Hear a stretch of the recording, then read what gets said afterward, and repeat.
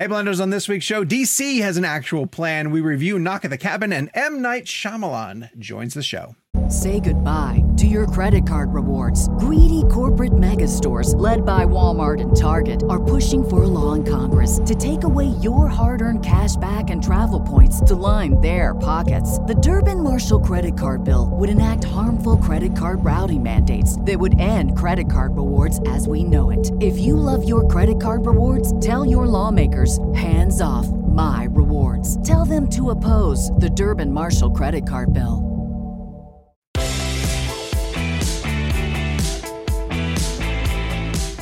Hello, Blenders, and welcome to episode number 247 of Real Blend, a podcast that wonders, Jake, do you know M. Night Shyamalan's favorite Chris Hemsworth movie? Oh, God, I can't do this. I just woke up from a nap. He has a terrific, I mean, it's a great Chris Hemsworth film. It's M. Night Shyamalan's favorite. Well, I want Jake to tell me. Oh, is it Thor Ragnarok at the cabin? It's even better. Actually, really clever. It's really way more clever than what I have. It's a Knock at the Cabin in the Woods. That's good. If I'm being honest with you, Hemsworth. Those are both good. They're both great. Yeah, They're both Sean's is like a great example of the movie title mashup, though. Like it's a real movie title mashup, which I you know what? And I'm so damn proud of mine, and it wasn't the right answer. Yours is really good. It was great. Gabe, edit that and just go with that. Go with that, Jake's. I'll put Jake's head over your body. Like, oh yeah, that was mine. See, this is why you should be watching the YouTube video, people. The YouTube video. Well, we'll get to that plug the VFX in a heartbeat. Hey, Sean, did you hear about? Oh, yes, Jesus Christ! M. Night Shyamalan's favorite Ace of Base song? Oh, I don't know. Oh, I saw the signs. Yeah. Of course. Well done. I love me some Ace of Base. Yeah, me too. I love I saw the signs. Yeah. All right, on this week, DC I miss Studios. those. As much as I hate them, I miss that in the show. DC Studios has actual plans that we're going to react to. We review Knock at the Cabin, and M. Night Shyamalan returns to the show to discuss his new film, Knock at the Cabin, which we are going to review in full detail later on in the show. Let me introduce the boys. Well, first off, I'm Sean O'Connell, the managing editor here at Cinema Blend, and one of the co-hosts of the Real Blend podcast, joined as always, by Jake Hamilton of Fox 32 in Chicago, who is dancing to I Saw the Signs, I'm going to imagine. It's in my head now. Kevin made a huge mistake. Great song. I used to have the cassette. I had the cassette tape when I was a kid. To pay money for that. Tom Hanks taught me that Playtone does not afford any of the songs that you sing on Real Blend. And Kevin McCarthy of Fox 5 in Washington, D.C. Hi, Kev. How are you? Hi, Sean. Good to see you. I guess I'll be seeing you in a couple of weeks, and we'll explain why shortly.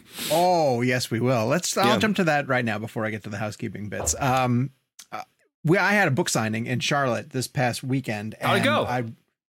Well, phenomenal. And what was great about it is that legitimately half of the people who showed up were Real Blend listeners as well too. Like I can't tell you how many people. You sent some videos of my mom was there. Your mom was there. She wore multiple masks. He kept rotating in the line, with wigs. Yeah. I was like, this book is signed already, Miss McCarthy. Please.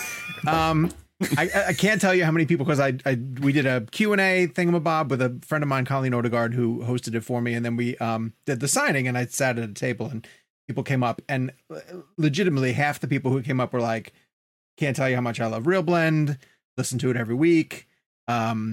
People came in from like Knoxville, Tennessee, Greenville, South Carolina, and they were all listeners of the show. So I want to thank everybody who came out and supported not just the book signing, but who listens to the show and supports us on a weekly basis. And then I want to pimp the fact that I'm coming to DC and I'm going to be hanging out with Kev, and me and Kev are going to be doing something at the AMC theaters February 11th at the AMC Tyson's Corner. So if you want more details on that, go to my website. I have a website now. It's called Sean O'Connell Books, and it has information on the signings. And it's a great theater, and this is not a plug at all. I just love that mall because I live closer to it. But there's a great restaurant in there that I recommend people to go to before or after called Coastal Flats, which I took Sean to before we saw a movie together that you came up here for. Was that Black Panther? Wakanda Forever. Yes, and the food was outstanding. Yeah, not a plug. I just love that. But Sean's been to that. We've been to that mall before together. Great theater. They have really good IMAX and Dolby theaters there. I don't know what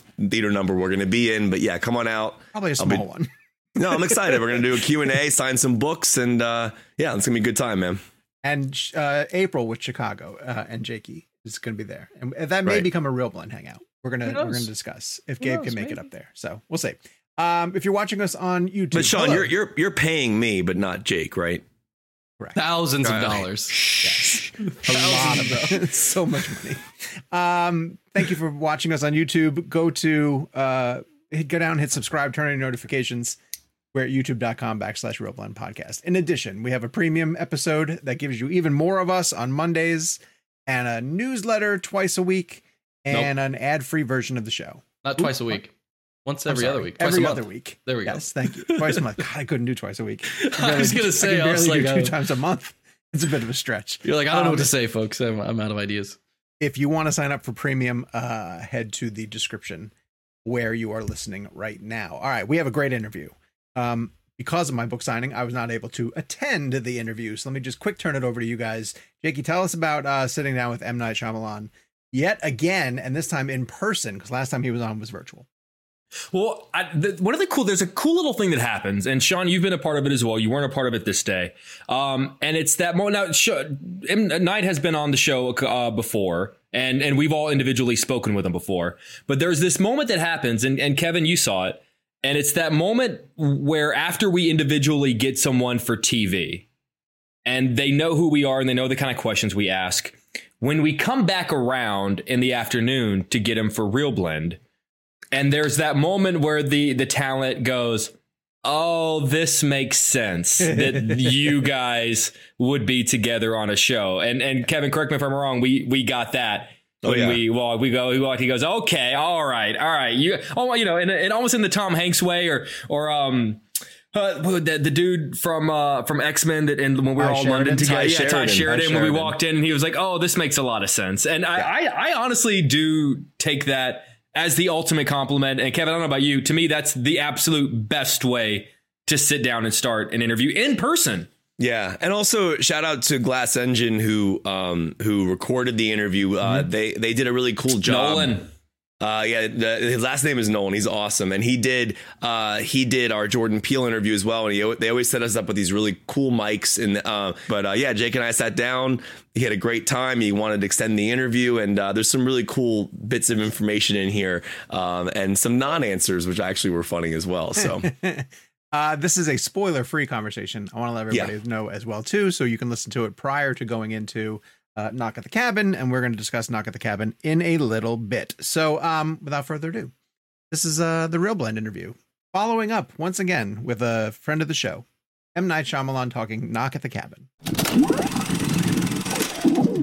All right, welcome back to Real Blend, my friend. Good to see you. Great to see you guys. Awesome. You guys look sharp. Well, we knew you were going to be here. Yeah. And I'm usually the suit guy. I direct in suits and everything, so I went cash this time. Now you're making me feel bad. I do want to ask you, because you mentioned something just now, because Christopher Nolan directs in suits. I think Kubrick did as well. Like, was that a choice you made early on? Yeah, I've been doing it for a while, and All of Servant and last... Old? Not old. Oh, I was about to say, I'm picturing you on the beach in a three-piece. Not old. That one, that was, it's like 95 degrees on the beach. No, but it's just for me even, it means approaching cinema with respect, and that you're coming. It's something that I have to earn to be there on that stage. And then it makes I believe it makes the crew and the cast, reminds them that like someone, believes that this is, it's privileged to do this. I think that's why we were star interviews, because we're privileged to be here with you guys. So we're going to start at the beginning, and this is a bit of a nerdy question, but you start with an old school Universal logo. And Kevin and I were sitting next to it. As soon as it popped up, we went, and it was so great to see. I have so many memories of like those old school, and I'm just sort of curious, like the decision behind that. And then do you have to go to Universal and say, hey, like, let me look at all your different logos and pick which one I want to use? Yeah, it was one of those that I kept on saying, wow, this is, such an old school movie. Everything about it, the lenses are old. The way I'm shooting it is this old school way. The score has a kind of, Herdis did this kind of Bernard Herrmann-esque kind of score. And so when the logo first came up, the modern logo, I was like, gosh, it's not actually setting the tone. And then the first thought was, can we change it a little bit? And then we kind of looked up on the internet old Universal logos, and then I found one, and I was like, that one. Can we get permission to use that one?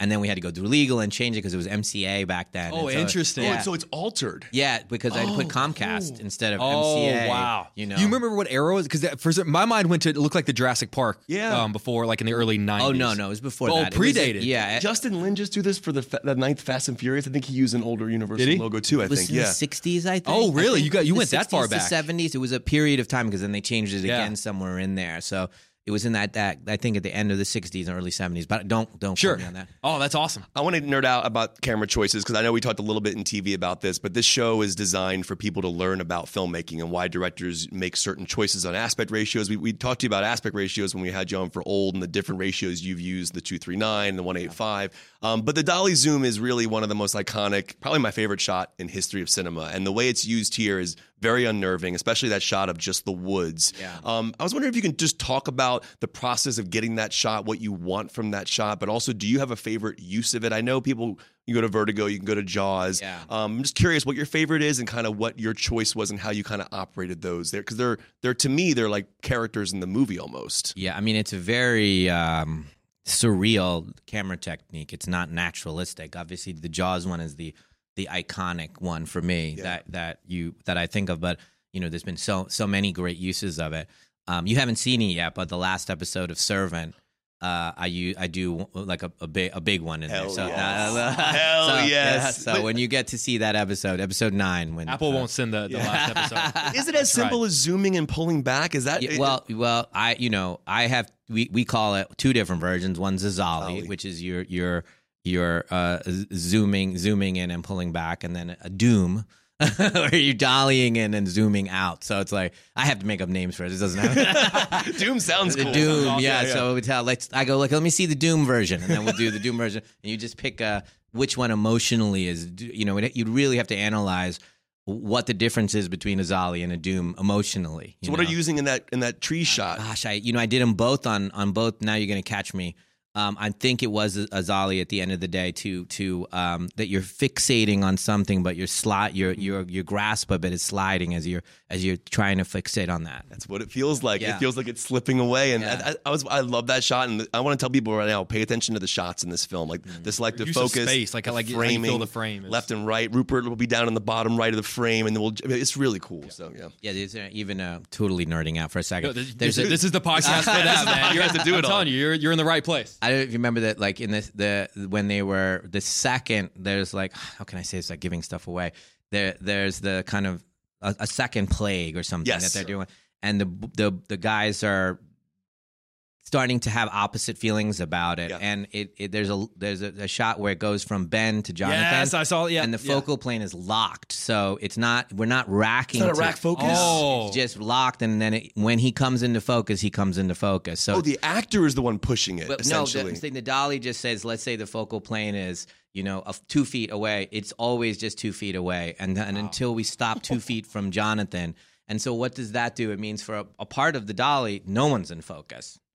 No one's in focus, and that kind of sense of like what it is, or at least in our head, and Jaron and my head was we're switching from one point of view to another point of view. And when you're doing that, it's not a casual thing. It's like ripping, the language of the film, slowly going. It's Andrew's point of view, and now it's Eric's point of view. See, So there's the small narrative little thing. decisions. Yeah, it's amazing. Incredible. I think one of the biggest shocks I remember in recent memory in theaters is when we learned that Split and Unbreakable were in the same universe. And I know, Tarantino, all of his movies exist sort of in that same universe. Have you ever considered if any of your other films, whether they affect each other or not, exist in like a Shyamalana-verse? Like, is there sort of like a... I wish I had been smart enough to think of that. I guess now I wish I told my 20-some-year-old self, hey, dude, you're going to get to do this for a while. Yeah. So maybe if you think of it this way, you might be able to connect them all. But at that point, I was like, if they let me direct one more movie, I'll be happy, And so it was never a feeling like I was going to get to do this again. Well, we had a theory of like, what if The Happening is someone saying no? One of the plagues. The play. So that's how we're starting to see. We're building it for you. Yeah, we got you. We're doing there your you go. work for it's you. so close. Yeah, for whatever reason, I always have the instinct to work the visit in. I don't know why. I always have that instinct. Even in Glass, I was like, well, maybe. This one I almost did make a reference to two old people that escaped from that mental institution. No! I had it in the script and then I took it out. I was like, it's not. That would be retrospectively doing it rather than organically I had thought about doing it. That's incredible. So this is a question that I don't know if you'll answer, but I'm hoping you will, because the movie's all about making a choice, a very horrible choice, and obviously the idea of doing that.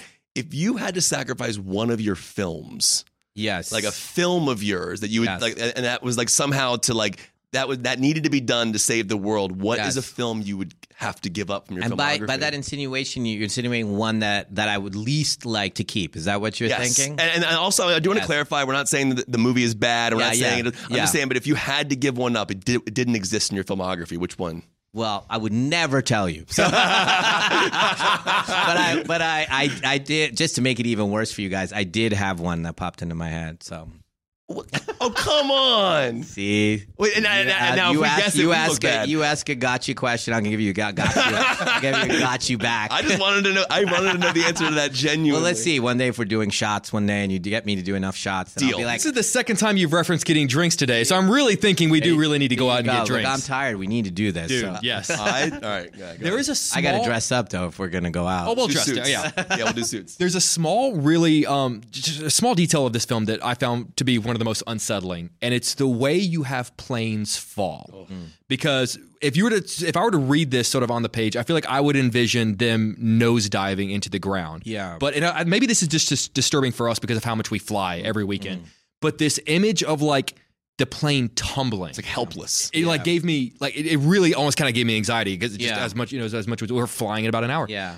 Can you talk about the detail of like making the plane not nosedive into the ground, but like sort of just aimlessly toss and tumble? Yeah, it creates a kind of a sense of we don't know why it's falling. So it creates yet another mystery in the way that it's falling. You know, and it reminds me a tiny bit of the way the guys fell in the happening off the tops of the buildings. I love that shot. Just kind of stepping, you know. And I remember directing those stuntmen and being like, no intention, don't, you're not trying to do this. And so I remember having that in that same way, the planes, I don't want you to know why, you know, they're not in a panic. They're just stopping. My mind just went to what was happening inside those planes at that time. It's such a small detail, and I don't mean to make a big thing of it, but it's just, it was haunting. It's the unknown. Yeah. It's in some way evoking the unknown in every decision that you make. You know, the knocks are even, 7 even knocks. So there's no emotion in them, so that you can't read anything. There's no urgency. There's no lack of urgency. Does Dave do the knocks for real? No, well, it was ultimately a sound effect that we spent forever trying to find the right.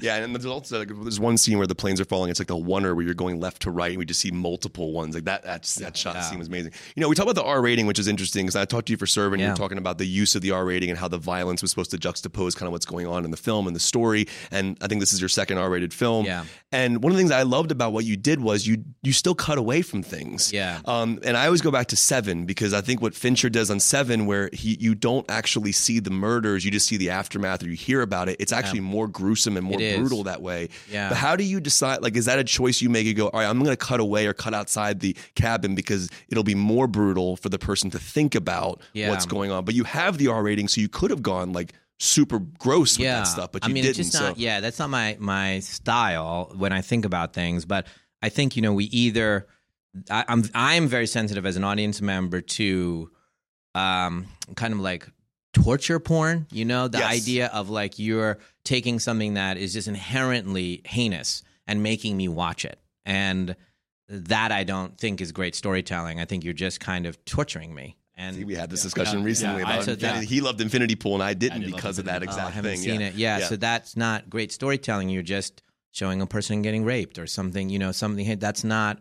And then there's the other thing is there's a moment where we just shut off, where it becomes like as a human being we just shut off from. And I need you to stay open in the story. I need you emotionally to be with me. I need to access your emotions. So it's a fine line of how much to show those things, and it's a calibration process. And I mean, literally, like we were, it's like if there's a moment where one of the characters is getting hit by these weapons, and the difference between 4 more hits or 3 more hits and then 2 more hits and 1 more hit than we have in the movie was how we literally did it. It was like, wow, there's just too many, you know, because there's a visceralness to watching this person getting pummeled. And then you go, come back 1, come back. Literally, and I screen it again with 2 more and then 1 more. And and it has that much impact on your feeling of the movie. Just this one little moment that we're talking about. When also, as we were talking earlier, the sound. Yes. Sound is so unbelievably important. And Yes. you were saying that the sound is usually what gets you an R rating. Yeah, for me, most of the time, the R rating has been because of the intensity of the scene with the sound effects in it. And They don't like red blood either. yes, That's yeah, why but that's Quentin- never yeah. the thing with me. But the sound effects,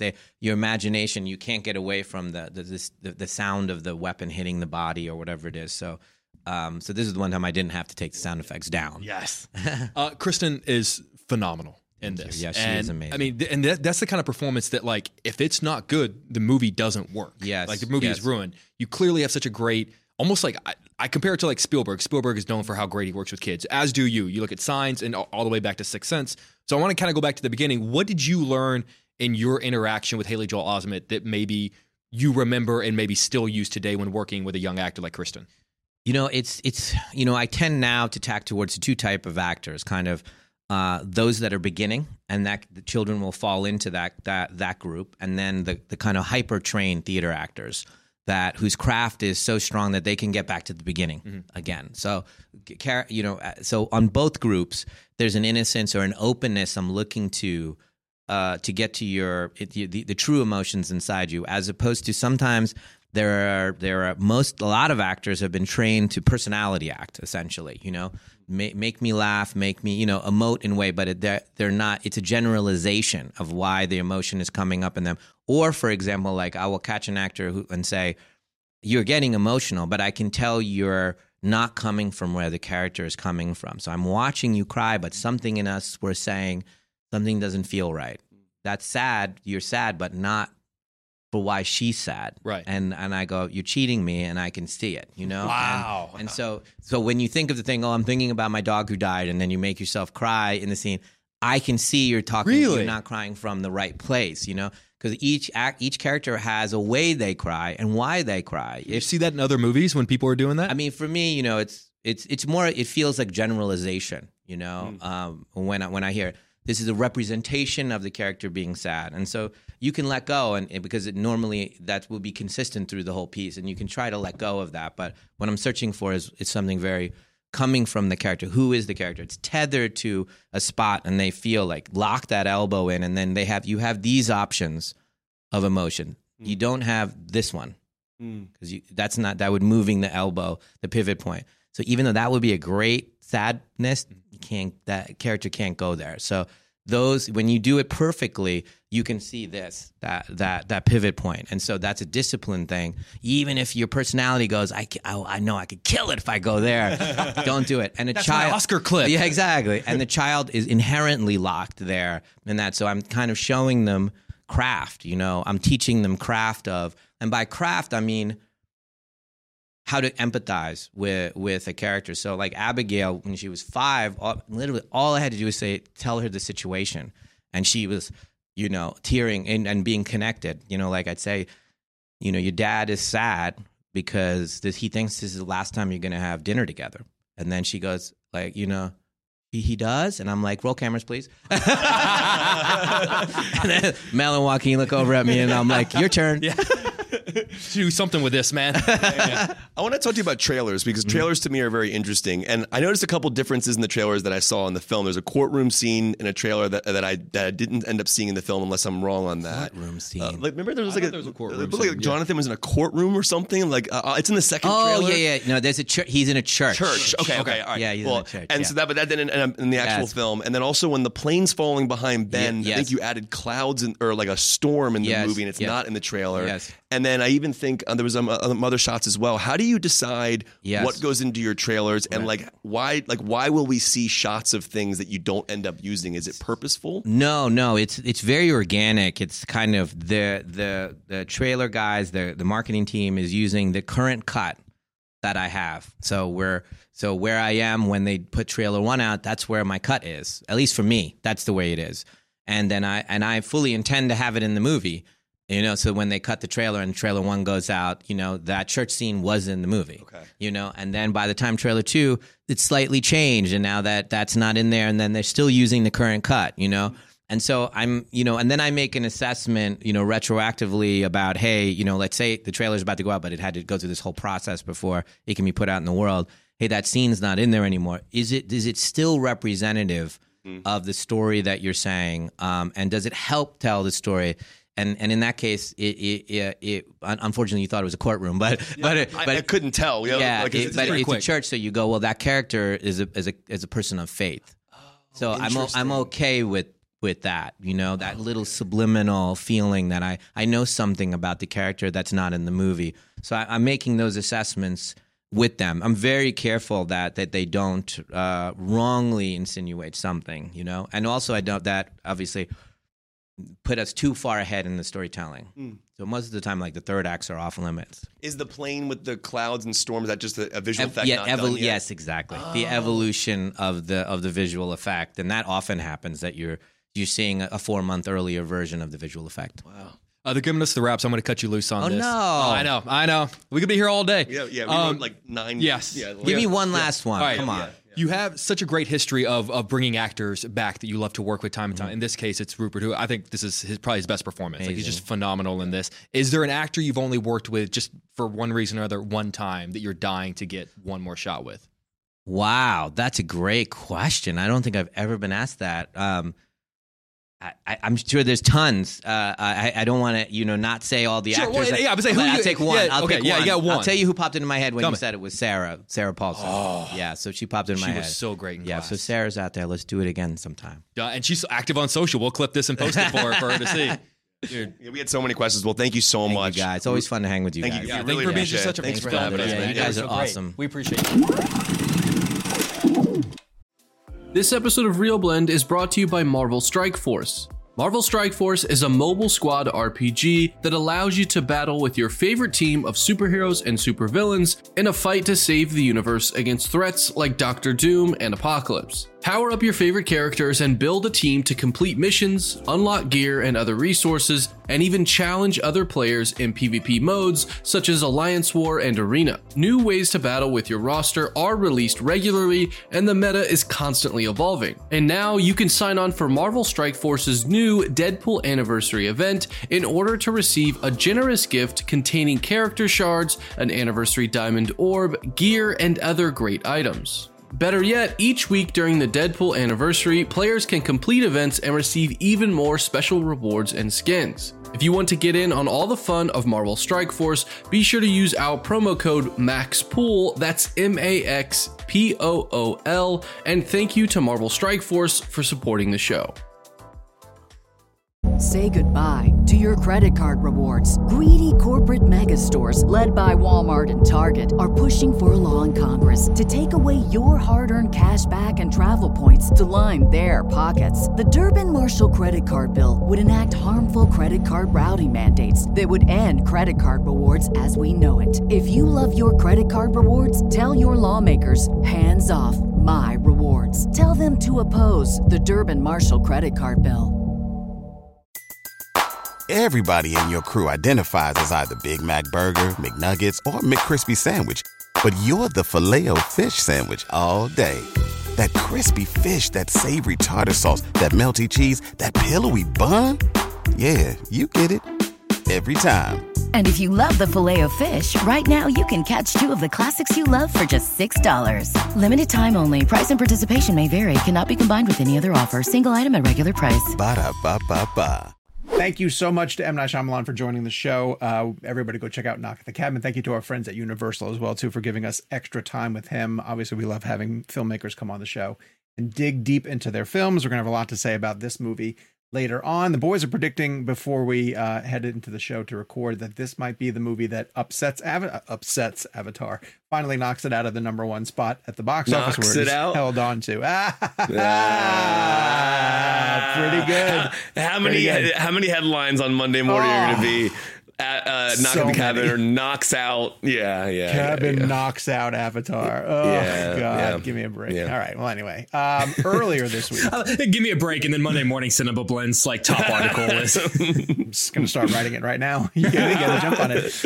Earlier this week, James Gunn and Peter Safran had a presentation where they were announcing the next half of the first chapter of the new stage of DC Studios and DC Films and everything they're doing under their creative leadership.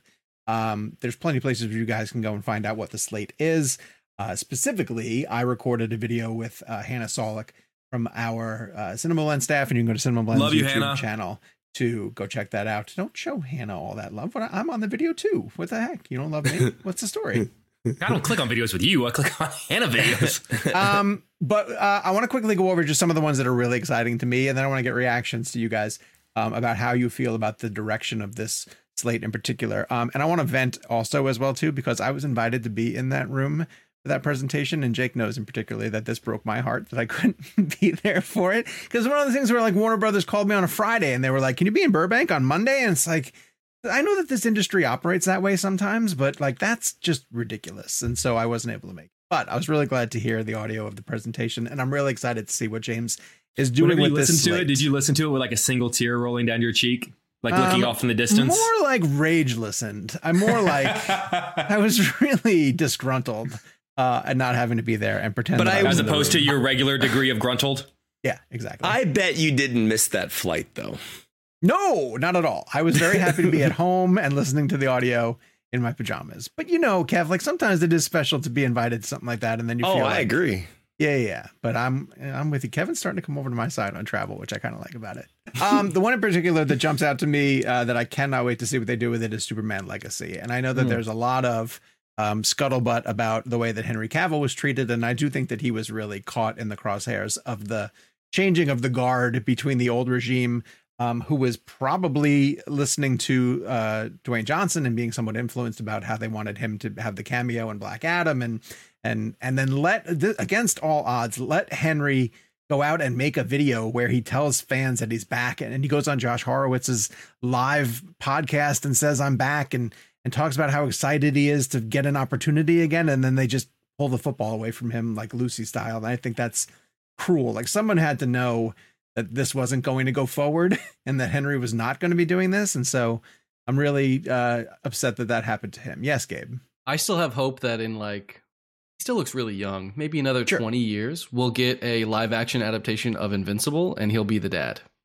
Oh, I could see that happening. How great would that be? Like, especially, 15, 20 years from now, it'd be so Just give him cool. Bond now. Yeah, I'm okay with that too. I mean, we already saw it on display in Guy Ritchie's Man from U.N.C.L.E. I kind of just want more. I mean, obviously, there's some problematic things with Man from U.N.C.L.E. at this point, as far as making a sequel. Sure, but trim that cast down a little bit and just make more Man from U.N.C.L.E. I love that. Yeah, I love that movie. Yeah, that's great. So we don't know. Here's what we know about Superman Legacy. We know that James Gunn is writing it.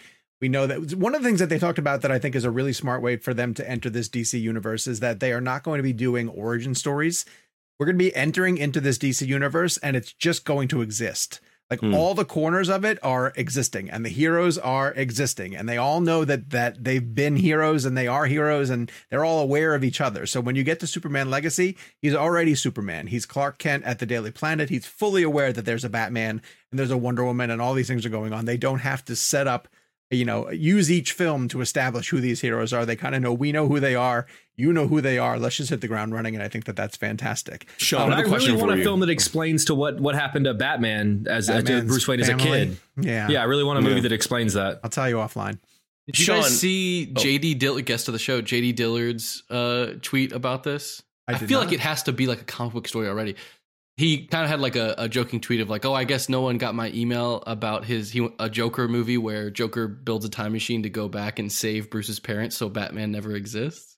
And I was make that movie immediately. That's awesome. Interesting. That's pretty great. That's amazing. I have two quick questions, Sean, because I this is genuinely, I'm just curious. So from what James Gunn says in the announcement, basically Shazam comes out. That's the old DC universe, right? And then Flash resets it completely. Correct. Okay. Although what they said is that Zachary Levi still has the opportunity to potentially stay Shazam. Like But they're it not would be canceling him different- altogether. Okay. But But yes, it would be. how is Flash resetting the universe? Explain that to me. The Flash, from what I understand, is going to open up the concept of the multiverse, very Okay. similar to the way that Doctor Strange and Spider-Man No Way Home opened up the concept of the multiverse. Okay. And this new continuity of stories that James Gunn is going to be telling will exist in a different universe. Okay. Similar to Matt Reeves's Battinson is going to take place in its own universe that does not cross over with this one that James Right. Gunn is doing. So Zachary Levi's Shazam that comes out in this new movie that's coming out in March Yes. is theoretically, if he were to appear again, it would be a different version of the character. It could be.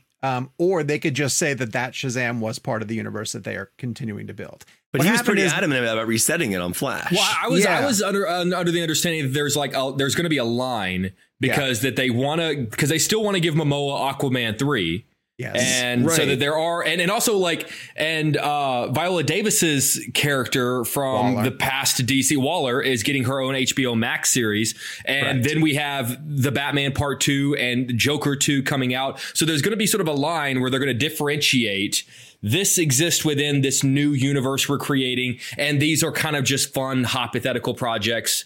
Some from the past, that are where we're continuing, Joker 2. which Kevin, I don't know about convoluted. you. Like I think of this under the realm of how I'm going to explain it to my morning show audience. Yeah. And it ain't easy. Like I even was trying to explain it this morning, when I was sort of explaining it to my news anchor who I do like an entertainment headline segment with. And she was like, wait, so we're getting a new Batman. And I said, yes. And she goes, but it's different than Pattinson's Batman. And I was like, yes. And she goes, but this Batman is going to meet Superman, but it's maybe the Flash, but not the Flash that meets the Michael Keaton Batman and the Ben Affleck Batman. And I was like, that is all correct, actually. I just got lost 3 sentences ago. To be fair, though, Yes.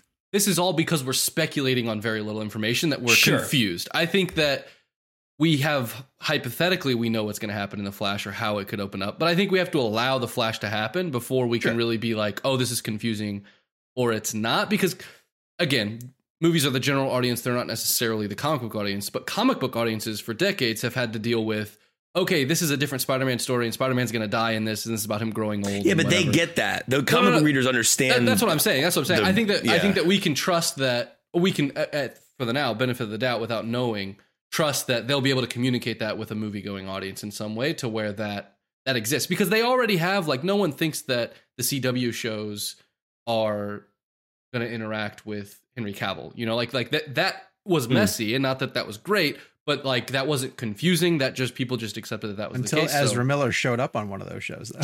Sure. Right, but in this case, the shows and the movies in Gunn's world will exist. And one thing I want to point out that I did like about what he said was that the actors who play the voice characters are also going to hopefully mostly play the physical versions of the characters. I think is a great concept, great idea.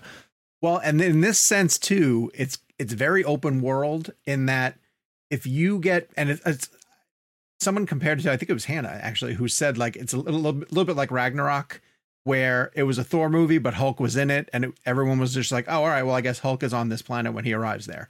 Like if you're telling a Superman story, but you need Batman to show up in a scene or two, and they have the actor who's playing him, he'll just show up. It's not a big deal of we're doing Batman versus Superman, Dawn of Justice. It's just, oh, this is an open world, and Superman ends up at this place, and that's where Batman is, kind of thing. Well, So Sean and I, it's a you and lot I of were- commitment to these actors. You and I were talking on the phone, and because one of the things that Gunn said, correct me if I'm wrong, that it's less that they're building toward an Avengers style meetup and more that they're just working to build these characters. And if the story needs it, they'll cross over. And the thing I said to you, I said, so that means in my mind, the way I'm reading that is less Avengers movies, more Ragnarok movies, not necessarily the tone or this humor, but more the let's just put these people together just because the story dictates it. And honestly, that's fine with me. That was a mistake DC made last time, is they tried to rush to Justice League too quickly.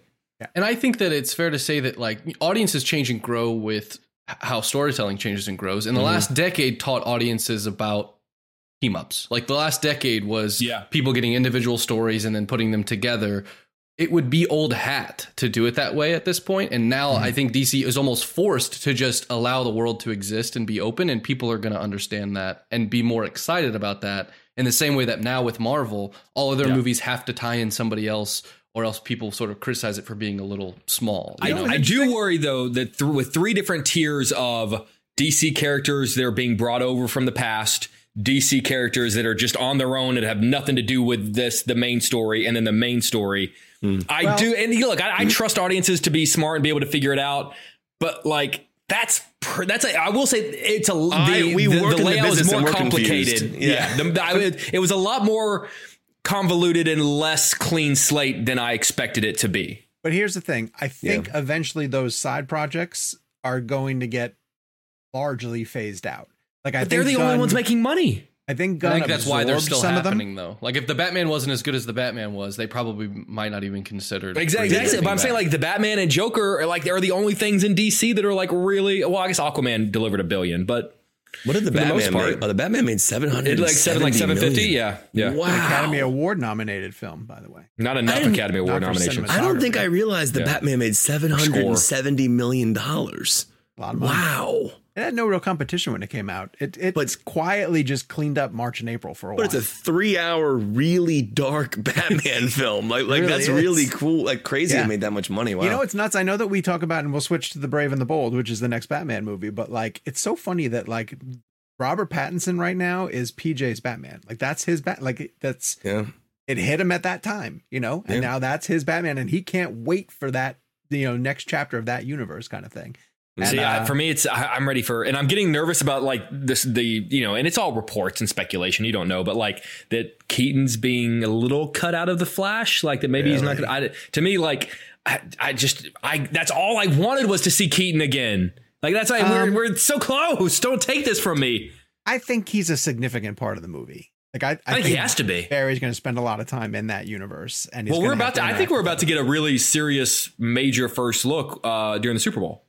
And yes, also a big trailer. Gunn made a really interesting statement. I don't want to paraphrase him, but he said The Flash is one of the best superhero films he's ever seen. I think he said exactly that. Yeah. I mean, he did that. I don't think he would say that lightly. I also agree because if it's not, or if it's so bad, then he's lost all credibility with the audience immediately. So I don't think he would make that claim. But also, the filmmaker. Andy Muschietti is a good filmmaker. Yeah, that's what makes me excited about is that filmmaker, because he. I don't love It Part 2, but It Part 1 was outstanding. But say what you want to about It Part 2. You can say a lot of things about it. I actually really liked it. You can say a lot of things about it, but what you can't say is that it's poorly made. No, correct. No, I just didn't need all very those well made. Oh, for sure. Yeah, I mean that's a totally justified. I liked it, but I mean I also like. The King novel, which is that thick. Right. That issue felt like it was, we really just want to be like we want to really do this novel justice versus we want to make. Also, I mean, like King doesn't often do cameos in his stuff anymore as much as he used to. And he's in that, which like, he's in the store. Yeah. He's a shopkeeper. Oh, that's right. Does Bill buy the bike from him? Is that what happens? Yeah, that's right. Bill, that's right. The Brave and the Bold, I want to quickly mention, is the new Batman. This is probably what's leading to some of the confusion, is that James going to get to cast a different Batman that's going to be part of his DCU. But they are jumping ahead to give him a Robin that I'm really fascinated to see. Oh yeah, this sounded cool. Yeah, Damian? So Damian Wayne he's roughly 10 or 11 in the comics, I think, when Bruce first meets him, and he is the child of Bruce Wayne and Talia al Ghul. Who Marion Cotillard played in Dark Knight Rises, and is often a love interest for Bruce Wayne over the years. But Bruce doesn't know that he had a child with her. Marion Cotillard. Talia al Ghul kept him secret and raised him through the League of Assassins. So he's a 10-year-old psychopath, essentially. Like he's a lethal killer. This sounds amazing. Is it kind of like in the vein of like how Hit Girl was super young but badass, like in the Kick-Ass 100%. movies? It kind of reminded me of that a little bit, like the artwork. I was like, I gotta get a little Hit Girl vibe from like a younger person. Absolutely. Okay. And Damian thinks he's as good as Batman, if not better. He's extremely arrogant, which allows him to play off of other characters who I think we're going to see in this film, which is Dick Grayson, who's probably going to be Nightwing by the time we meet him. And you're going to get a Barbara Gordon playing Batgirl. I don't think it's Leslie Grace. I think that movie got shelved and her run as Batgirl got shelved. But you're going to see more of the Bat family in that one.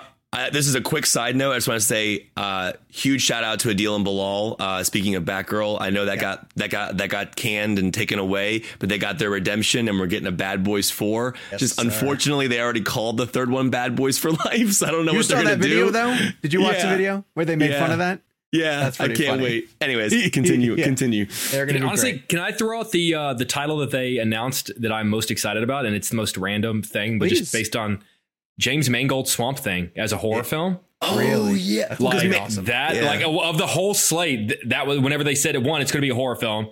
2, it's going to be Swamp Thing. 3, it's going to be Mangold. Like all 3 of those things, I went, yep. Like that's the thing. And it's going to tie in. So how the hell, I don't know. But like one day we could get a... Didn't he tweet out a poster before any there was any acknowledgement of him even being involved in it? I didn't see it. Gunn said he was directing it. I think it just flew under the radar. So what I'm reading now, but then Mangold confirmed it. Reports today, is it confirmed? Yeah, today I'm reading that he's in early talks. So I don't think that anything has been signed, but I assume it's just a scheduling money stuff. Like from what I understand, the announcement came out. And then all of a sudden, Mangold tweeted a poster of Swamp Thing, like some type of poster, and people read into that as, "Oh, Mangold's doing the film." I didn't know. I don't think it's confirmed or was announced. I think he was just. I don't know. Give it to him. Give it to him because he's great. He's phenomenal. All right, so back to Damian Wayne. Sorry. Well, no, I'm going to jump to I didn't mean to. No, Jake is excited for Swamp Thing. The title I'm most excited for, and then Kev, I want to go to you. I can't wait for Lanterns, which is an HBO Max series. And you said dark and edgy, right?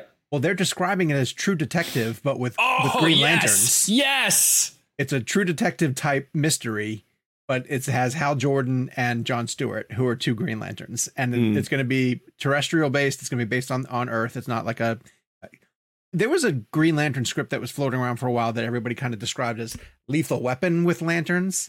And I'm okay with that too. But if you're going to tell me that it's a True Detective type story, then I just hope the Hal Jordan performance is exactly Matthew McConaughey's performance. Or how about just cast the 2 of them? You stop saying weird shit. Time is a flat circle. Yeah, he's like, and they're cracking open Lone Star beers. I don't sleep. I just dream.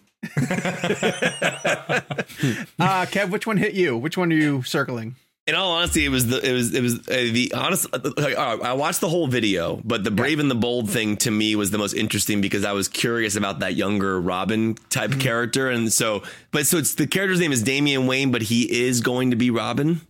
It is a version of Robin. Okay, he is Robin, but he's like the 4th Robin in the okay. That was that interested me. I also thought the imagery that he used for the Superman announcement was interesting. I'm assuming that's from one of the comics. I thought that was a cool shot. The messaging I read into that is we're going hopeful Superman.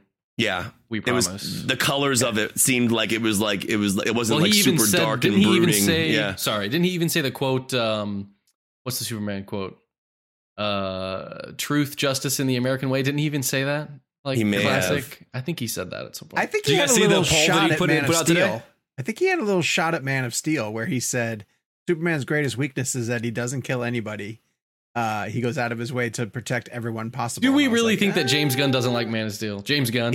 There's no way he doesn't love Man of Steel. That's what I'm saying. That's what I'm saying. Man of Steel. Also, but in terms of little shade.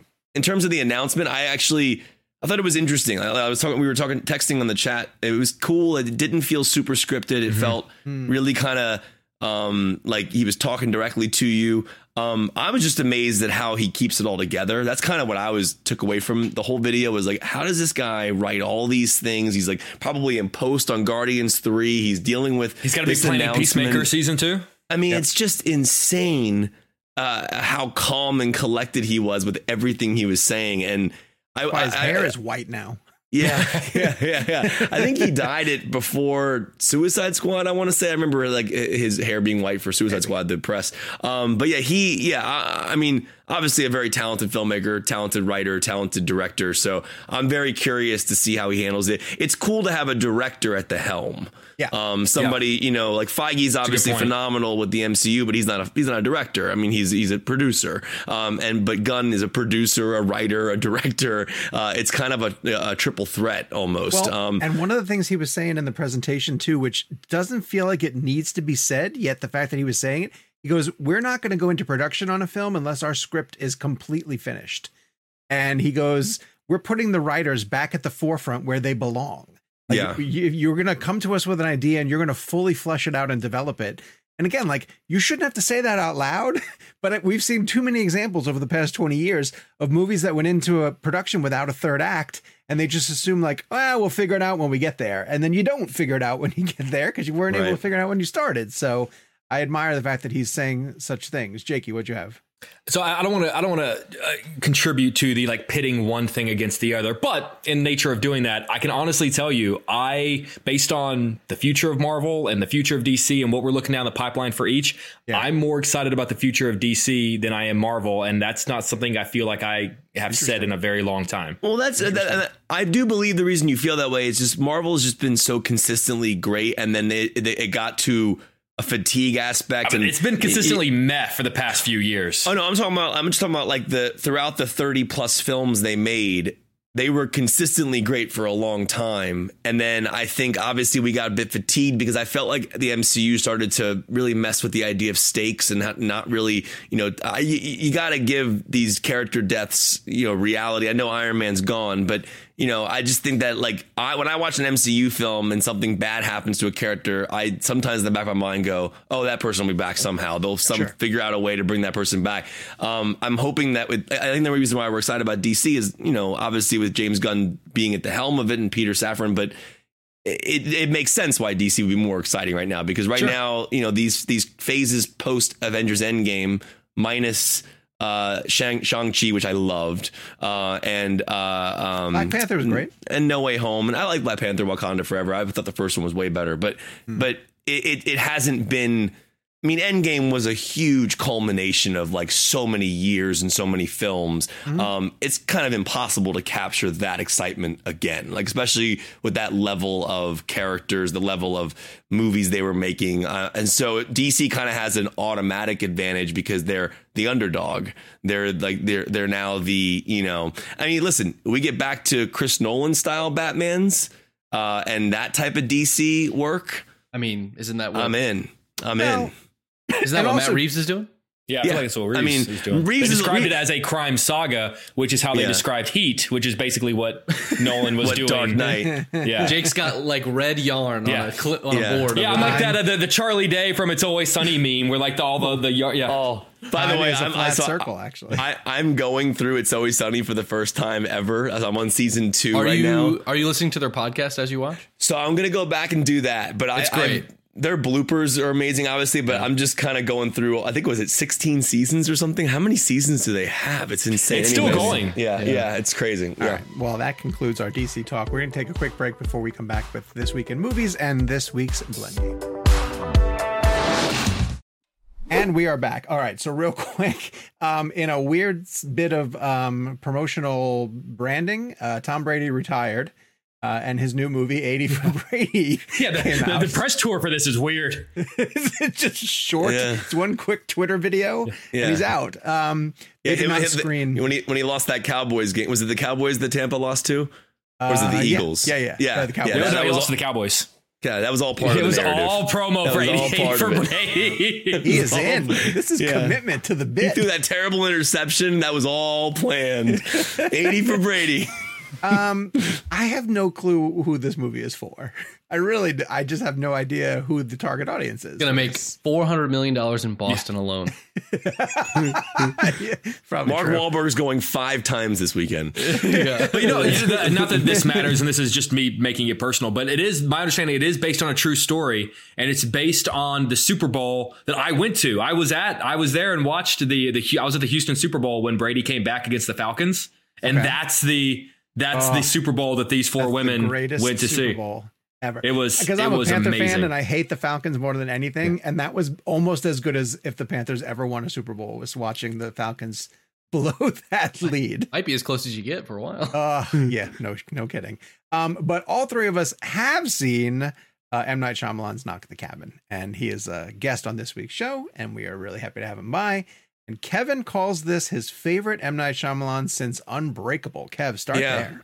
Well, I mean, yeah. So I've always found myself defending M. Night over the years because I think that there was a period of time where he was like the number one seed in terms of filmmaking, and then like I think people got tired of the twist bit and then just turned negative towards him. And I never really understood that. And Gabe just tweeted a joke about that's why his fans are called M. Nights. I don't get that. You said you defend M. Night. Oh yeah. Okay, it took me a second. I didn't say it because it was a text joke. That's why. No, that's why it was funny. So anyway, so yeah, but I've always been a fan of his work. I mean, so I love The Village. I was one of the people who loved Lady in the Water. I thought The Visit was really, really great. I didn't necessarily love Old, but he's, Unbreakable is we'll get to the Blends Game later on, but like it is a film that I genuinely love, and his cinematography choices have always been really fascinating to me. He's also a filmmaker who still shoots on film, which is really great. And so Knock at the Cabin's also shot on film. But I think this is there's a shot at the beginning of Unbreakable that I always think about where we're on the train with the kid and he's looking back at Bruce Willis's character, and the camera's going left and right through like the split of the seat. Right. Yeah. And I just always found his cinematography in that film to be so special, and it kind of made me focus a lot more on kind of his choices, his narrative choices as a filmmaker. And in our interview, obviously, we talk a little bit about shot choices and lenses. I want to shout out the cinematography specifically because in terms of shot choices and making selective choices about framing, and if you watch the film very closely, you'll notice actors are very, very like shot in very specific parts of the frame. Like Rupert Grint will be bottom right of the frame, Jonathan Groff will be left of the frame, and Ben Aldridge will be right of the frame. And this is not new. This is not something that hasn't been done before. But when you're making narrative decisions and narrative choices surrounding your shot choices, they are felt subconsciously by the audience member. So regardless of like if you go into a movie noticing how a dolly zoom is done or a Zolly is done or a certain rack focus is done, if you don't know any of that, it doesn't matter because it's the effect the shot is having on you. You could watch Jaws and you see Roy Scheider see the shark for the first time, and you see that incredible effect where the background leaves him as his face stays in frame, in the frame, the front of the shot. That is a dolly zoom. It's a very famous shot that obviously Hitchcock made famous with Vertigo. It had been done before, but it was very famously done in Vertigo. It's where you basically zoom the camera and pull it back at the same time or the other way around. But in terms of those shot choices, you feel the effects of it. You feel the anxiety levels of it. Performances wise, this film is brilliant. I mean, Dave Bautista, Ben Aldridge, I think are the two MVPs here. Ben Aldridge really carries this film. Was one of them. I love Groff. Terrific. See, I thought Aldridge to me was I thought he was outstanding. He was also great in Spoiler Alert. But from a thematic standpoint, this film is dealing with a very big question, a very big choice that characters have to make, and the entire film surrounds that. And I love that becomes the centerpiece and the moral question of what you would do. When do you start really believing this scenario? Is the world going to end if we really don't sacrifice somebody from our family? That moral question is with you the entire movie. So it's really fascinating, kind of like how he deals with it on a psychological level. I loved it. It's my favorite movie he's made since Unbreakable. Unbreakable, is a masterpiece. I love that film so much. But this kind of recaptured a sense of me loving his shot choices, his thematic decisions, his performances are outstanding. Everybody in this film is delivering on all cylinders. Rupert Grint is great. I mean, everybody's really great in this movie. So I loved it. I was really impressed with it. But from a shot perspective, if you're a film nerd and you love cinematography, maybe see it again and just study the shots. Because I think this should be shown in film schools. Like just the rack focuses, the dolly zooms, everything that's being done is really fantastic. I think it's really interesting. And score, great. Between Old and this, like Night is getting more experimental with his camera movements and his camera He pays choices. for his own movies. He can do whatever he wants. He used to be very focused on, I think, his scripts. and it feels like he's getting more loose and free as a director and as a filmmaker. Like some of the things he tries in Old are fascinating, and I enjoyed watching it from a visual standpoint. I agree with you, Kevin, that I think the performances in this are terrific. And they are what kept me compelled in the movie. And it's hard to discuss this movie because I don't want to give too much away about the premise, and I want to keep this spoiler free for people going into it as well too. And the premise essentially boils down to you having to either believe these four strangers who have shown up at the cabin and their story, or the family who they are trying to explain the story to, and you're supposed to they have to make a decision, and it's a very tough decision. And each time that they push them a little bit further to see if they agree with or if they're going to go along with it or not, something bad happens. Right. I almost felt that it needed to stay in that uncertainty longer. Like I think it rushed through some of it. Like. And it's hard to describe in detail the things that happen. But some of the things I thought happened a little bit quickly, and I wanted them to sort of, there's certain things in particular that get brought up, and you question whether they're true or not. And then there are sometimes when the movie answers for you, and I wish that they had left it a little bit more vague or ambiguous. Because I disagree. I actually thought it was ambiguous until the end. Did you? Okay. Yeah, I still didn't know what was going down until we got closer to the end. By the end, it becomes pretty. It does become a little bit obvious, but there are narrative points throughout it when, like they have to turn on the TV, and the TV has to be showing something at the exact moment that it's happening. You'll see it. It'll make sense. But it made sense. It made sense when they did it. It did. Yeah. It's breaking news. Sometimes it was convenient. I know what you're saying. I think sometimes it was convenient. I thought that the performances are what carry it though. Batista is reaching a new level. And I'm so glad that he's getting an opportunity to, because even in something like, if you watched Army of the Dead, it's a genre horror film, right? But he had a relationship with his daughter in that movie that gave it an emotional current that I wasn't expecting out of a Zack Snyder zombie horror in a casino kind of thing. Mm-hmm. And I think he's just becoming a really great actor that people can depend on. And it's been great today. Like during the day we were writing on Cinema Blend that there's people who are coming to his defense because he said in an interview, like, no director would ever cast me in a rom-com just because of the way he looks, essentially. Yeah. And people were coming out and saying, like, absolutely get Dave Bautista his rom-com kind of thing. And that's tough for people who are his size and his build, because you're right. It's difficult to cast him in stuff. It's a little bit like what Arnold faced, when he was in his prime. You couldn't put him in just about everything because of the way wouldn't that be like looked. The great plot for the rom-com? That whenever I read that quote, my mind went, well, that's the plot. You've got this big, slab of a man who just wants his meat cute. Can't seem to find it because people think a certain thing when they like his comments to me. If I'm a studio, I'm like there it is. Like there's your plot for a rom-com. What's interesting though about what you're saying, Sean, is like Batista. I thought the moment that I really saw his range was Blade Runner 2049. Yeah, because there was a stillness to the way he like took off those little glasses he was wearing, but then there was this brutality to the character that was there, and on Batista's actual hands is the quote, passive by nature, violent by choice, which is a contradiction, obviously, which explains kind of who he is, but also explains Leonard, and I think that's what's going on with him, is that like once I guess Denis saw something.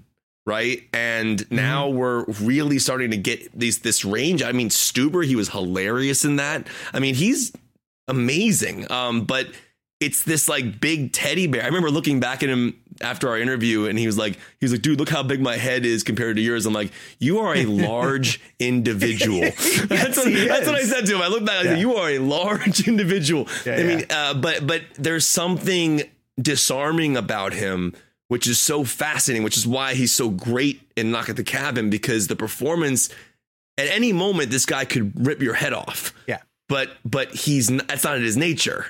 It would be a choice, which just explains the character perfectly. I totally understand. Yeah. Yes. Jakey, where do you fall on it?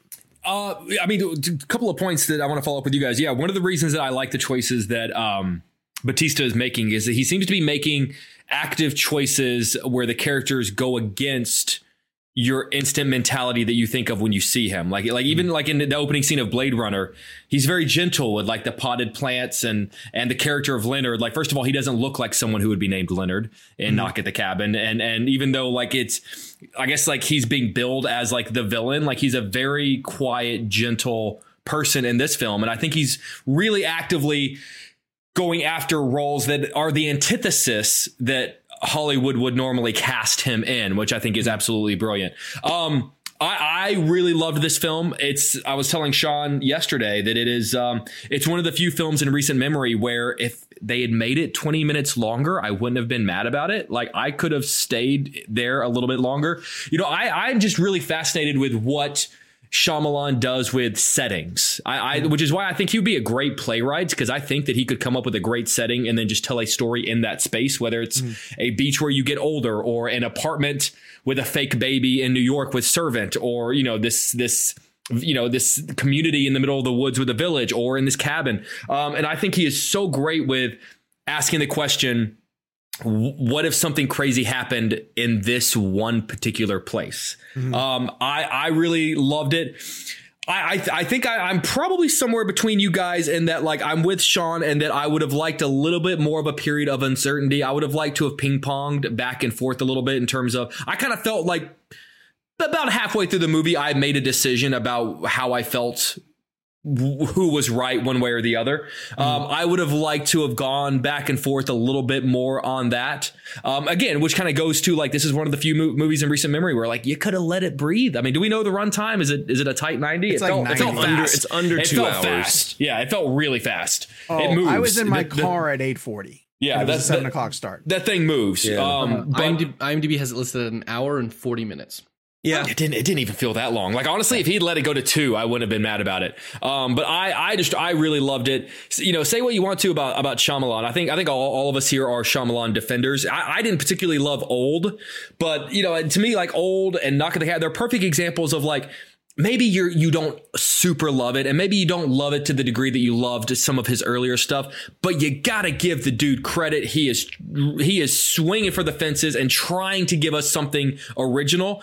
For me, this is a really solid 4 out of 5, and I'll take a 4 out of 5, like, swinging for the fences, like, that maybe doesn't quite get there, original piece of thinking, even though this is based on a novel, as opposed to a dude playing it safe and just kind of, like, ticking all the boxes that he knows that we love. Before we move on, and we're going to move on to the Blend game, which is M. Night Shyamalan Blend. And so I want to ask you guys, before we transition into this, do you feel like he is a name that draws the audience? Yeah.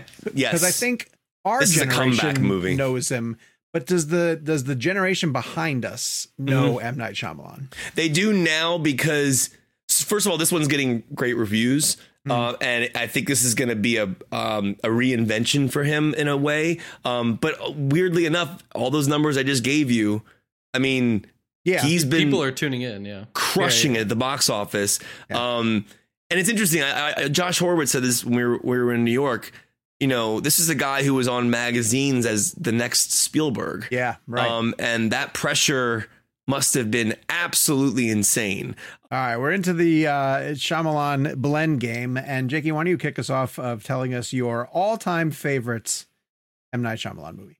I hate to do this. I really do. And I apologize for being that guy, but for me, it's Sixth Sense. I just recently rewatched it on Thursday before going out to New York to talk to him. And it's just such first of all, I know he was nominated for director and for screenplay for that was film. He? But I mean, he was. Oh, in fact, that was really crazy. Yeah, it was nominated for Best Picture, but he wasn't a producer on it. And what was crazy is that, like, that movie that for that award season really wasn't like a major contender, and then came out the gate with picture, director, screenplay, supporting actress for Toni Collette, and then supporting actor for Haley Joel Osment. That scene in the traffic jam. Yes. Is 100%. Best scenes. And it's just, I mean, the thing is that, like, yes, I know that these days, like, when people bring up The Sixth Sense, it goes hand in hand with talking about the ending. Sure. But that movie is so much more that, like, the ending makes it better and it makes the ending better. Like, the two go hand in hand. It's not a you know, it is so, I mean, it's one of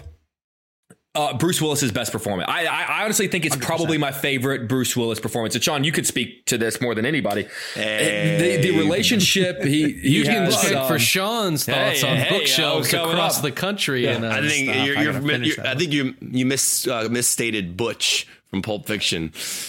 Oh, I honestly, I go with, now granted, like I prefer Pulp Fiction as a film, but in terms of performances, I go with Sixth Sense, because that's the relationship that he has with Haley Joel Osment.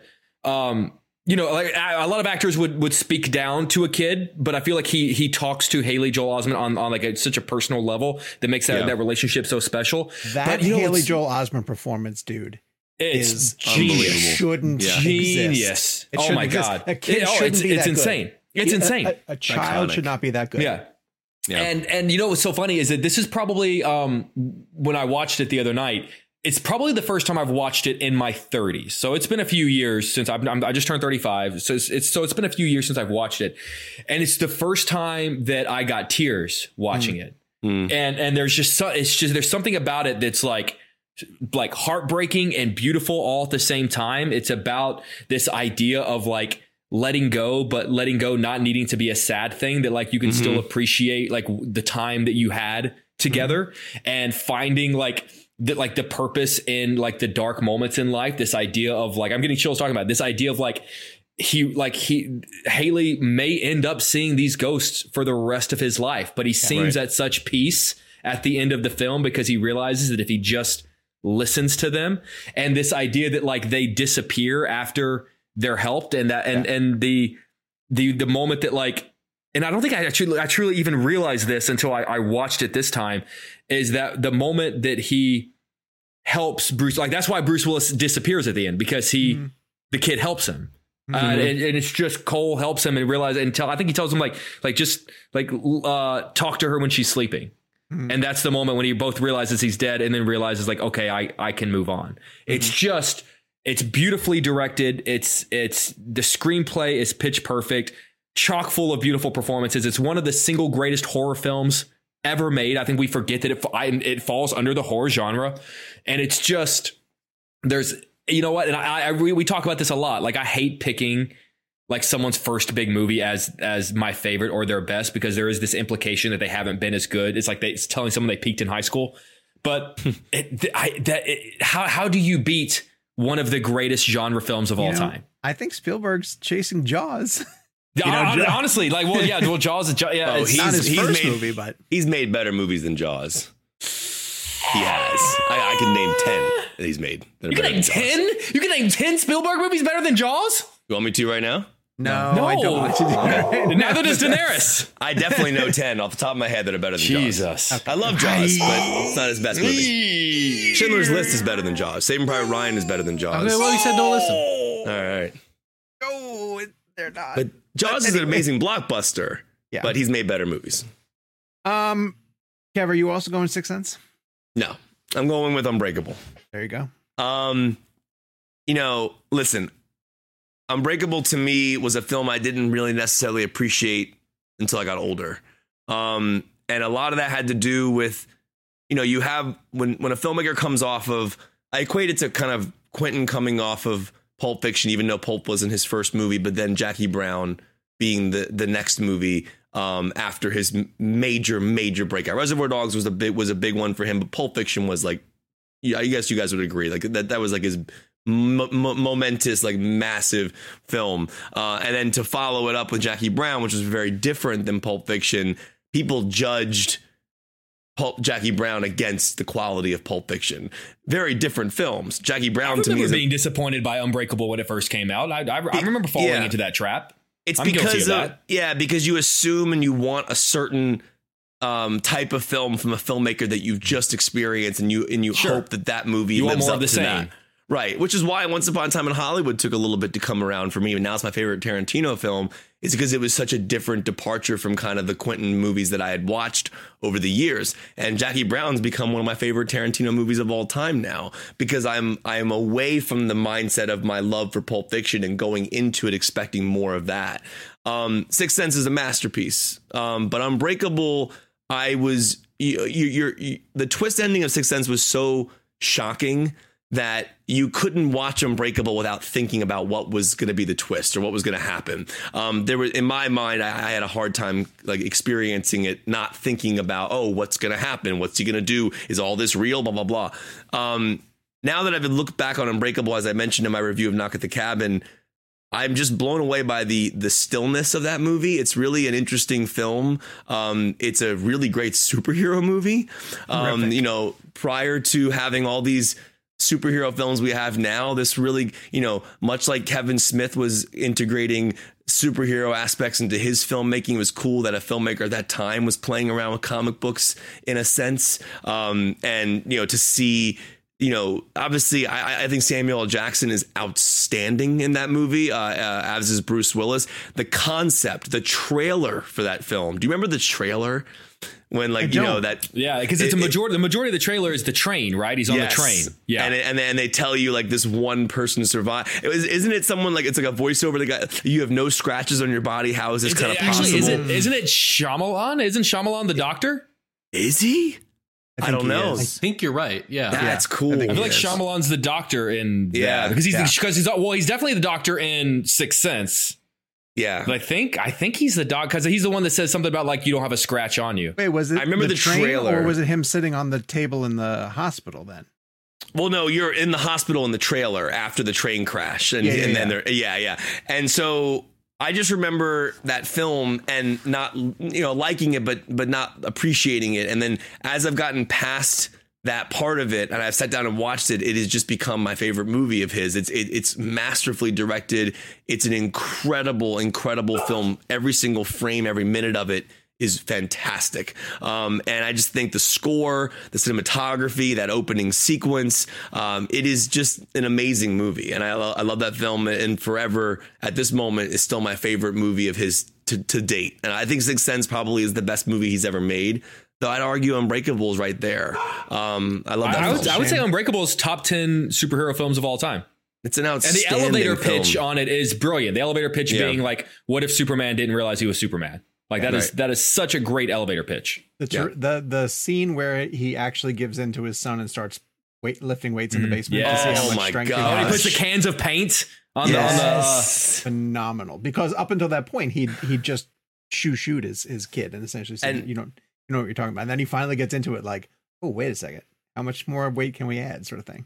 I actually think Bruce Willis, personally, I prefer him in Unbreakable to Sixth Sense, because I mean, there's two. I mean, you're talking great in the Sixth Sense, great in the Sixth Sense. 11 out of 10s. But Unbreakable to me is probably like top 5 Willis performances. Like it is, you know, it's a different performance, obviously, because of the nature of the story and what's happening in the Sixth Sense versus Unbreakable. And Unbreakable, his character's a little more in the forefront, I would argue. So it's a different situation. I can't tell you guys, because I'm going through the process of watching every Bruce movie ever made for the purpose of this book. Like, I'm writing capsule reviews for each one. And the way that I'm doing it is I'm trying to do like 2 or 3 of these, you know, direct-to-video ones at the end of his career. And then I'll go back to an early one. And it's like being given a glass of water in the desert to get to a performance where he's engaged and cares and it's turning on Bruce Willis, the personality. And it's just like, oh God, it's so refreshing. Like, I went from some of the really, you know, dreck of the Detective Knight trilogy, and then I threw on Last Boy Scout, and it was like, oh. How many more of these direct-to-video ones do you have to go through? I feel like you've been watching them for a while. 15 maybe 10 or 15. Yeah, 15 more? Many. Are there any more waiting to be released? Because I know some of them were like very recently. I think they're all out now. The last one was something called Wire Room, which is on Tubi right now. And then, of course, I still have sitting on my table here the Pulp Fiction reunion of Paradise City with John Travolta and Bruce Willis. Is it directed by Axl Rose? No, but I wish it was. It should be. Okay, so I mean, I'm not gonna. It was Slash. Sorry. Go against you two, because those are some of the, you know, 2 of the best films in his filmography. So I'm going to use the time to shine a light on a movie that I think gets overlooked, or, you know, maybe isn't in the conversation of great M. Nights, which is The Village. I think The Village is terrific. Love The Village. I think that the atmosphere that he creates for The Village is outstanding. I think the performances by both Joaquin Phoenix and Bryce Dallas Howard are phenomenal. Bryce Dallas Howard is so damn good in that movie. Yeah. And it was Night at a stage in his career after Signs and after Unbreakable and after The Sixth Sense, where everybody was anticipating a twist and was kind of like, had their arms folded and like, oh, what's it going to be this time, sort of thing. But the story of the creature coming in from the woods and how it was affecting this community was compelling enough. And then Bryce Dallas Howard's character going into the woods to get the medicine for this man who she'd fallen in love with is such a compelling story. And I was so in on the romance of that and the fear and it was gripping this community that when you got to the twist, it legitimately floored me. Like I did not expect me too. The ending of The Village at all. And I didn't see that coming at all. Crapped on it. And I think it's a really smart twist. I thought it was a terrific. But, okay, let me ask you this, and you're talking to someone who I do love this movie, but I also have one foot in the camp of thinking that the twist kind of ruins any rewatchability factor for me. I disagree. It actually makes a hard time rewatching it, knowing what I know. I know what you're saying, but I'm still all in on the stories of Joaquin Phoenix and Adrian Brody and Judy Greer and Bryce Dallas Howard. Sure. And I guess, okay, I'm going to address a spoiler right here and now. So if you haven't seen The Village, skip forward 60 seconds. I think I went into that movie and probably still do most fascinated with the monster aspect of it. The idea that there are monsters out there. Yeah. That's what I loved then. And that's kind of what and to this day, I always wish that like the plot was that they thought there weren't monsters, but because there is a moment where you think like, holy crap, like, are there monsters? Yeah. And then when it turns out that there's not, it's just sort of like I have a hard time. Jake, it's society. We're the monsters. Sure. Well, as a 14-year-old that went and saw that in theaters opening weekend, that didn't do it for me. Yeah, okay. End of spoilers. Okay. I just think it's I think it's a terrific movie. I think it's extremely well made. I think it. Knight doesn't get enough credit. We talked about this in the first movie of the work he gets from his actors. You guys were just raving about Bruce Willis and the performances that Knight gets out of him. Toni Collette obviously getting an Oscar nomination.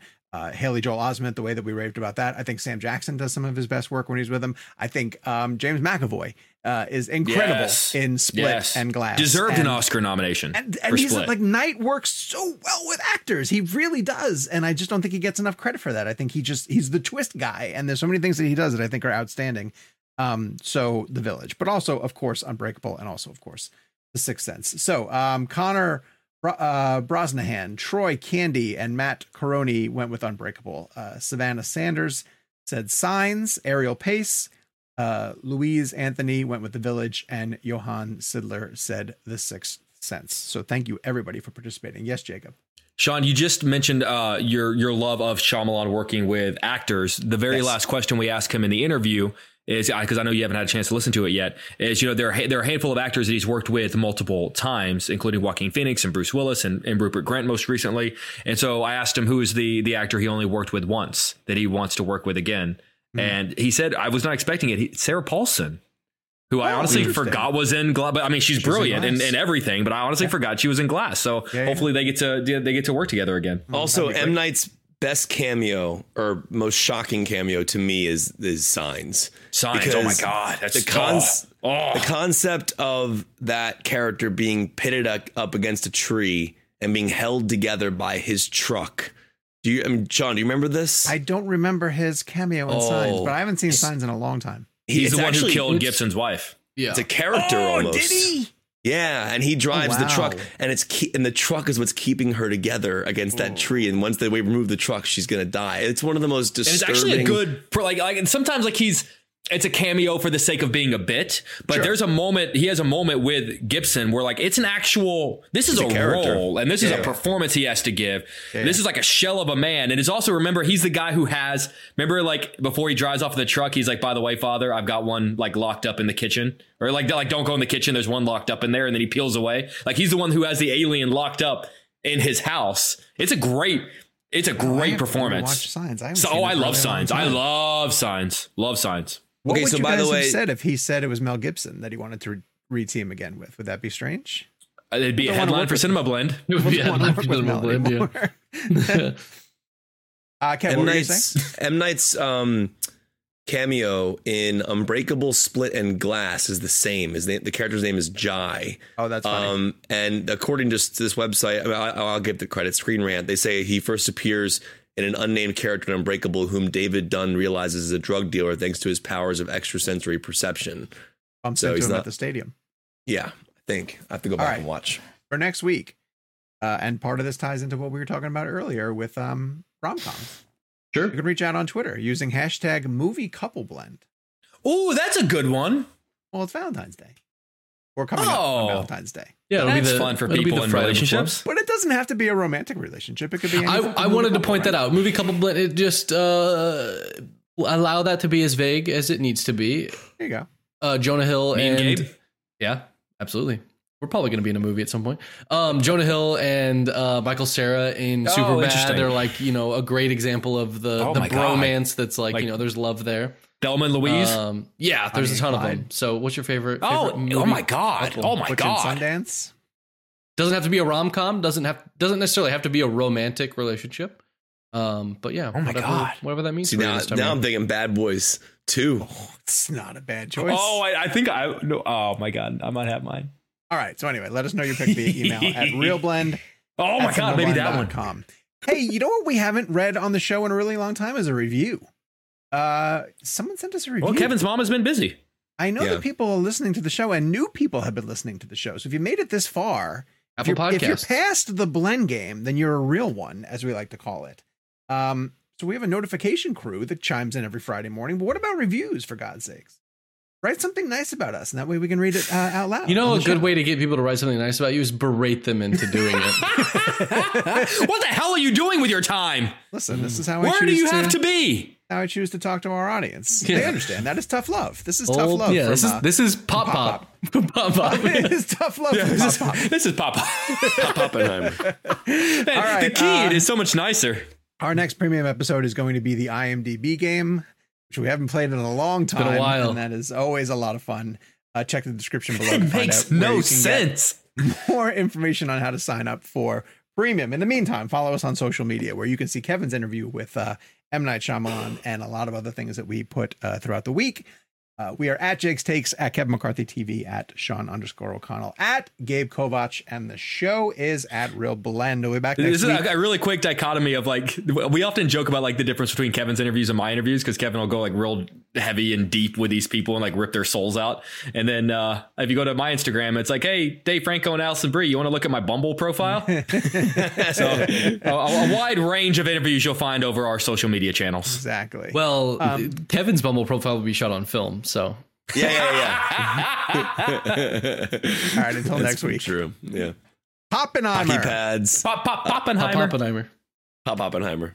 Say goodbye to your credit card rewards. Greedy corporate mega stores, led by Walmart and Target, are pushing for a law in Congress to take away your hard-earned cash back and travel points to line their pockets. The Durbin-Marshall credit card bill would enact harmful credit card routing mandates that would end credit card rewards as we know it. If you love your credit card rewards, tell your lawmakers, hands off my rewards. Tell them to oppose the Durbin-Marshall credit card bill.